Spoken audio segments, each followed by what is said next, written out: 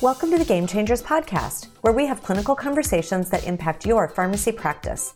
Today, Jeff Wall talks with guest and infectious disease pharmacist Amanda Bushman about a potentially transformational way to prevent sexually transmitted infections. Don't forget to claim your CE after listening. Hello and welcome again to Game Changers Clinical Conversations. I am your host, Jeff Wall, professor of pharmacy practice at Drake University. Today, I actually was jokingly thinking about giving a not safe for work warning for this topic, but I decided no, given that my work isn't involved in healthcare, I think we're probably pretty safe. So before we get any farther, I'd like to introduce our special guest star, Amanda Bushman. Amanda and I are old friends. She is the infectious disease pharmacist at Unity Point, Des Moines, and I work with her almost daily, I think, in the world of infectious diseases, and I appreciate her expertise in taking time. So welcome, Amanda, to the show. Yeah, thanks, Jeff, for having me on the podcast today. I'm excited to be a participant. Excellent. Thank you. So what the study we're going to talk about today, I think it's a brand new study. It's just been out in the last 2 or 3 weeks in JAMA. Jake Galdo, who was really, he's always helping us look for new studies. And this is one that totally slipped by me, and it really shouldn't have, because it really has the fundamental ability to maybe transform how we prevent sexually transmitted infections in the United States. So this is could be a big study. So especially for those of you working in an emergency room, urgent care, to obviously primary care doctors who deal with sexually transmitted diseases, infectious disease groups. I think there's a lot of people whom, if you haven't read the study, you probably should, because it's pretty big. So, again, for those of us, I work primarily inpatient, so I don't see a ton of sexually transmitted infections, but as we know, the incidence of all of these are going up, not down. And that has continued to go past the initial AIDS crisis of the 80s. And then it is still stayed on a rising basis ever since then. And particularly it's been disproportionately affecting certain populations, including cisgender men who have sex with men, which we're going to just call MSM from here point, and transgender women seem to be particularly at risk for developing STIs. And, again, back in the day when all it really took was a shot of penicillin and you were fine, you may have argued that STIs weren't that big of a deal. Unfortunately, that's just not the case anymore. We know that there's a rising burden of serious illness with STIs, including blindness related to syphilitic ocular complications and congenital syphilis. And one of the big public health crises worldwide we're dealing with is the rise of antimicrobial resistant Neisseria gonorrhoeae. And of course, that's obviously a big deal because, again, in the old days, a quick shot of penicillin and you were basically cured, and that's absolutely not an option anymore. And trying to find oral treatments that are going to work against antimicrobial resistant Neisseria gonorrhoeae is going to be a big deal, and is considered an emerging public health threat. So, bottom line is,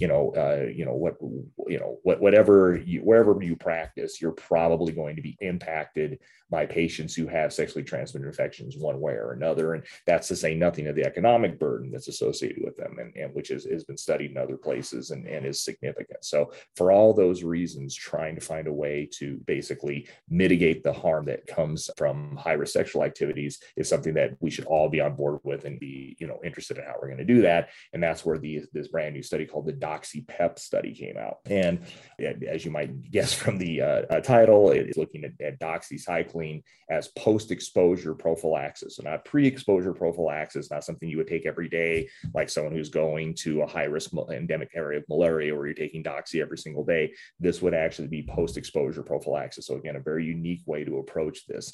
Now, why do they pick doxy? Well, the joke I kind of make when I teach infectious disease reviews to my students is that, doxy has made a bit of a comeback, I think, in the last 30 years or so, because we take a step back and start to realize, it's not that bad of a drug. It actually has fairly good coverage of a wide range of different types of organisms, including atypical organisms. And of course, if you're not really sure, you're dealing with a zoonotic infection, you're not really sure what it is, you can always just throw doxy at it and it's usually going to work. So for all those reasons, doxy is starting to make or has made a bit of a comeback in the world of infectious diseases because it has broad spectrum. It's relatively inexpensive, relatively well tolerated, and as long as you avoid, chelating interactions, it doesn't have any real weird drug interaction. So, I mean, it kind of checks all the boxes for safety and ease of use sort of thing. So the authors in this study postulated that post-exposure prophylaxis of doxycycline would be effective at reducing the rate of sexually transmitted infection, particularly against chlamydia and syphilis, which we know the doxy is effective against. Doxy is kind of the second line drug after penicillin for syphilis, I think, as we all know. It's not used for gonorrhea treatment, but in vitro studies have suggested that in most places it should work. Now, that's not a worldwide thing, but in most places it should work. And so an earlier study called the IPERGAY study did show about a 47% reduction among STIs, particularly, again, chlamydia in MSM patients who took post-exposure prophylaxis, and also found a significant reduction in syphilis, about 70% relative risk reduction, but they did not find a statistically significant decrease in gonorrhea. So that, I think, is kind of what prompted this DOXY-PEP study, which was designed to assess the effectiveness, safety, acceptability, and effect on antimicrobial resistance, which is going to be key here. And something we are going to talk about in the study is if we're giving PEP to patients and they're able to take it pretty much at will, what is that going to do to the resistance rate of doxycycline to gonorrhea? And so we'll kind of talk about that here as we go down the line. This study was a randomized open label study. It would be pretty difficult to do a blinded study here because you'd have to account for changes in sexual practice and true blinded study. And that just obviously wouldn't be practical to do. So it was carried out in 2 HIV clinics and 2 sexual health clinics in San Francisco and Seattle. Patients were eligible if they were at least 18 years of age, were assigned male sex at birth, and had received a diagnosis of HIV and either were taking or planning to take HIV PrEP. So again, all the patients in the study had HIV. They were all assigned male sex at birth, and they were either already on pre-exposure prophylaxis for HIV or were going to start it soon. They had a history of condomless anal or oral sex with a man in the previous 12 months. And also had to have a history of sexually transmitted infection, either gonorrhea, chlamydia, or early syphilis in the previous 12 months. So I don't think anyone would argue a very high-risk population that we're dealing with. They were not eligible if they had an allergy to a tetracycline, kind of makes sense. If they were taking medications with a known interaction to doxycycline, or were taking doxy for another reason like acne or something along those lines. So again, I think these guys did a good job of targeting probably some of the highest risk patients for sexually transmitted infection, and really try to see if this is going to work with them. At enrollment, participants in the doxycycline groups then received 3 bottles of 30 delayed release tablets containing 200 milligrams of doxycycline. Participants who subsequently received doxycycline tablets then on a quarterly basis. So they got 3 bottles, and then every quarter they got more doxycycline if they needed it. And this was determined by number of bottles, patient request on the basis of frequency of sex, because how this worked was patients were counseled to take a single 200 milligram tablet of doxycycline, ideally within 24 hours, but no later than 72 hours after any condomless type of sex, basically. And they were to take no more than 1 dose in every 24 hours. So, again, this isn't PrEP, this is PEP. And no matter how many sexual acts they had, they were only supposed to take 1 tablet of doxycycline after the first, if you're index sexual contact, if you will, that was a condomless sexual act.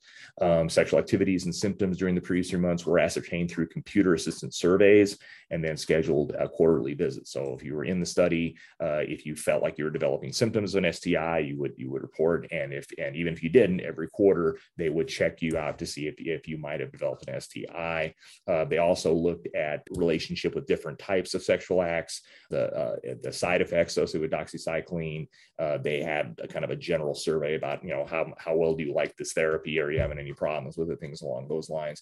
They did use the Division of AIDS Adverse Effect Reporting Scale, and they particularly looking for hematologic and hepatic problems. I guess there was one side effect with the tetracyclines. It can be they occasionally raise LFTs, but other than that, they're pretty well tolerated. They also performed quarterly PCR amplification testing of samples obtained from the pharynx, rectum, and urine to look for the presence of gonorrhea and chlamydia. They also did blood testing for syphilis, using serologic studies according to CDC guidelines, basically. Before treatment, patients with a positive nucleic acid test for gonorrhea were asked to return for swabs for gonococcal culture with phenotypic resistance. So if you did have a positive swab for gonorrhea, they attempted to come back, try and get enough for a culture and take a look at susceptibilities, which I think is critically important in this study, basically. They then did other types of standard surveillance to look for STIs as well. The primary effectiveness endpoint was the incidence of at least one bacterial STI, so either gonorrhea, chlamydia, or syphilis each quarter, because again, they looked at them each quarter on the basis of testing during study visits or other clinical testing outside the site. They had an independent committee who basically was unaware of study group adjustments, who basically adjudicated the STI endpoint. So they're the ones who kind of made the final call, yes or no, this patient didn't have that. The primary resistance outcomes were tetracycline resistance and N. gonorrhea and Staph aureus. That was kind of interesting. Isolated at baseline compared with organisms isolated during the study follow-up. And then they had a number of secondary outcomes, including, safety, what was the effect on each individual STI, and acceptability, as I mentioned before. They did their statistical analysis and did a sample calculation. They figured they needed about 390 patients in each cohort, so the PEP cohort and the non-PEP cohort, that would provide the study with 80% power and a two-sided error of 0.05 to detect a 50% lower combined incidence of STI. So you got to give these guys credit. They really shot for the stars. I mean, they felt like this was going to be super duper effective. And they were right. They had a data and safety monitoring board that they actually had in the study. And at one of the interim analyses that on May 13th, 2022, they actually recommended that the study be halted for efficacy because the efficacy was so overwhelming, and that they actually would be unethical to not offer DOXY-PEP for the patients who hadn't received it in the first place. So again, we'll talk about those results here in just a second. That gives you an idea of the benefit that they saw.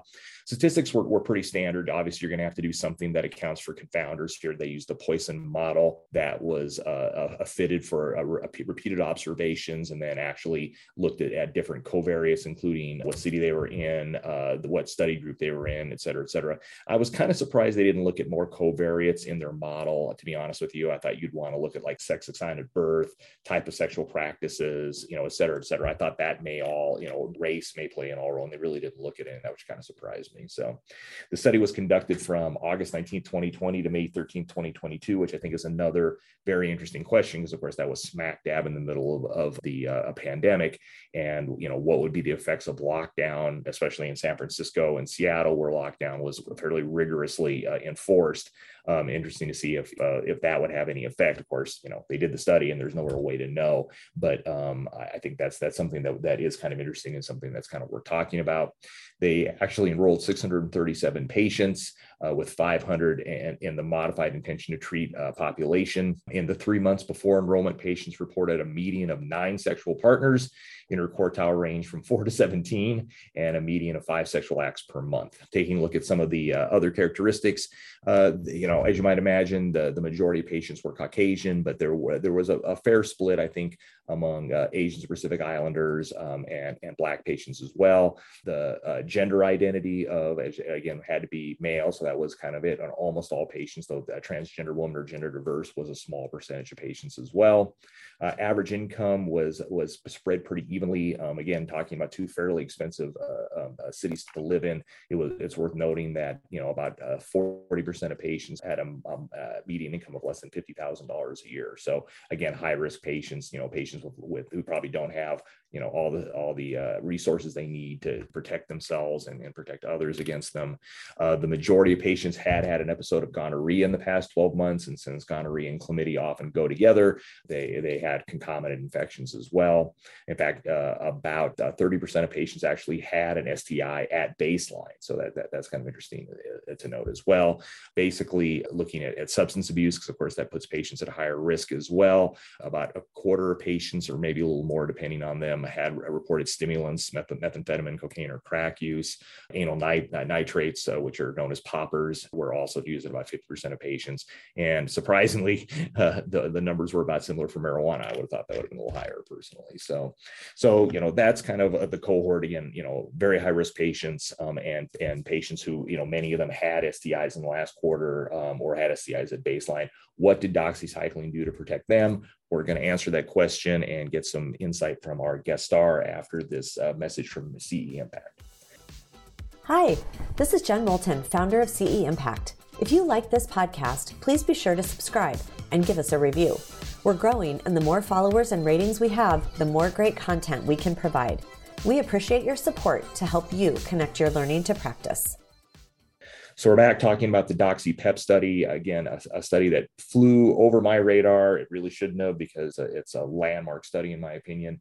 that is going to fundamentally have the potential to change how we treat STIs. So again, looking at patients at high risk who received doxycycline after high-risk sexual act, and they found that in that cohort, at least one STI was diagnosed in 10.7 patients during their quarterly visits in the doxycycline group, and 31.9% of patients in the standard care group. So again, a 10% incidence of a quarterly STI in those who received or used DOXY-PEP, and about 31% in those who didn't. That gives you a relative risk of 0.034, which, as you might imagine, is highly statistically significant. And again, basically, an incredibly powerful way to prevent STIs. In the end, that translates into a number needed to treat of about 5. And there's just so few things out there that have such a powerful number needed to treat. So every 5 patients in this high risk cohort that you would give a PEP post-exposure prophylaxis to would avoid getting an STI. Just incredible numbers there. So then they took a look at the individual STIs. They found that gonorrhea is the most frequent. And in the PEP cohort, the quarterly incidence of gonorrhea was 9.1% in the doxycycline group and 20.2% in the standard care group. So again, dramatic drop in gonorrhea. And again, this is one of the first studies that has found conclusively the doxy, can work to prevent gonorrhea. And again, that was highly statistically significant with a relative risk of 55% less, so 55% less chance of getting gonorrhea. And all the other numbers were fairly similar. The numbers in syphilis were really low, and so they weren't really able to garner a lot of data from that. The numbers were lower, but the numbers are so small they weren't able to look at statistical significance. They found that 86% of patients, according to their surveys, reported taking this consistently, either always or often within 72 hours of a high-risk sexual act, and 71% reported never missing doxycycline after a high-risk sexual act. It was incredibly safe. They found 1 grade 2 laboratory abnormality. It was transaminitis. And then 5 grade 3 adverse effects, diarrheal events, and 2 headaches or migraines that they judged were either possibly or probably related to doxycycline. I mean, who knows? Again, I would say out of 500 patients, if one has an increase in LFTs, given the overwhelming benefit, I think that calculation is pretty easy to make in high-risk patients. They did look at resistance, and again, this is something that's worth discussing, is that they had a very small number of patients that they were able to get cultures out of. They only had 44 patients who had cultures they were able to do. It was only 17% of patients they were able to actually do cultures with tetracycline to gonorrhea. And again, that's kind of the nature. At baseline, tetracycline resistance was found in 4 of 15 gonorrhea isolates for 27%.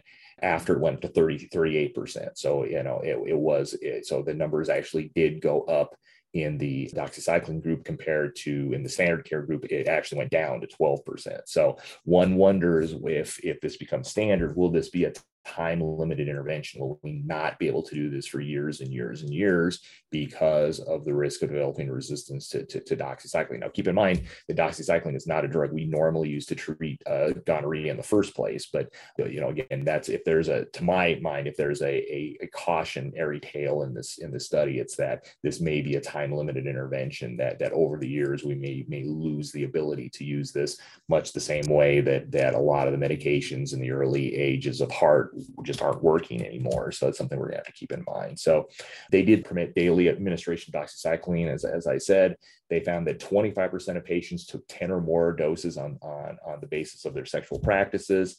And there's some concern, there's some thought that, if you're taking it 10 days a week, you just have this kind of constant level of doxycycline floating through you that may be good or bad, depending on what's going on. The effectiveness against chlamydia was 88%. So that's pretty impressive. But again, we've long known that works against it. And again, unfortunately, we weren't able to see a lot of difference in syphilis. So the author's limitations is they feel that measuring adherence was challenging. I'm not really surprised by that. And really, they only had kind of computer-assisted surveys to kind of record both sexual activity and doxycycline use, which can both be limited by recall. They note again that they were only able to get susceptibility results in 17% of patients who had gonorrhea, just because it's difficult to get follow-up in those patients. They found that there was an increase in resistance, but they also note that increase in resistance is consistent with overall resistance rates in the United States. So I mean, it wasn't like this gigantic spike, but it definitely went up, and that's something to think about. And of course, they point out that this is in San Francisco and Seattle, and because of different resistance rates and acceptability adherence, things may not be the same in other parts of the country or the world. But all that being said, I think this is a pretty important study. It has the potential to dramatically lower STIs with a cheap and relatively well-tolerated medication. So, I think it's a pretty good study. But again, I'm not an ID expert, so I'm again very happy to welcome back Amanda Bushman. So, Amanda, thanks again for coming on the show. What were your thoughts about the study, kind of the pros and cons? Yeah. So first, I just want to mention that until you brought this study forward to my attention, I wasn't familiar with it. So thank you for that. And I just want to share that with the group. I think the pros and cons are, an interesting topic, because I see like people who need PEP and who benefit from PEP. And so this is just another potential PEP therapy that can, definitely impact our patients and others that they interact with. And so, that is really important, and definitely brings a positive light to, as you mentioned, sexually transmitted infections, which some of which are on the CDC threat list. And so again, that is very important. From the con standpoint, and I'm not really sure it's a con, it's more of a thinking about the limitations that you mentioned, thinking about the tetracycline isolate resistance and what that means, initially, and then further out, if, as you mentioned, is this more of a short-term intervention or a long-term type intervention? And then also I think about the computer survey aspect of it. How was that administered? What did that look like? Was it done in a manner that could reach all potential patients if you're extrapolating this out? And so those are just some things that come to mind. I think they targeted, kind of the highest risk. As always, it's always dangerous to kind of extrapolate this out to other populations. One wonders if, again, not necessarily HIV positive patients, but for example, sex workers, who are at high risk, we'll need another study, obviously, to take a look at this. But I mean, what are your thoughts about, if especially with the threat list that you mentioned with CDC, would it be a harm reduction strategy, in sex workers to say, look, if this is what, this is how you're going to make your living, basically, and you're going to be at risk for that, then, basically going to your primary care provider or, something along those lines that may help get this in your hands so you can maybe protect yourself. Again, I realize that that's not the cohort they were studying, but I mean, what's your thoughts on that? Yeah, I think it's interesting because as you know, Jeff, the original pre-exposure prophylaxis studies, the PEP studies, were done in similar populations. And then there was further studies that looked to expand the populations that were included. And so I think, again, just thinking about where this study took place and who this study involved, I think it's another potential tool in the toolbox. But again, and I think it says great volumes that they stopped the study, early. But I think what we need to consider is, do we need, another type of study or another study in other types of the population? And so right. I would hate to jump full force into right. it for everyone without potentially knowing more information or more data. Right. I agree with that, Caroline. Yeah. And I think you bring up an interesting point with the population that you mentioned and having them go to their primary care office. Is that a population of folks that has primary care physicians? Right.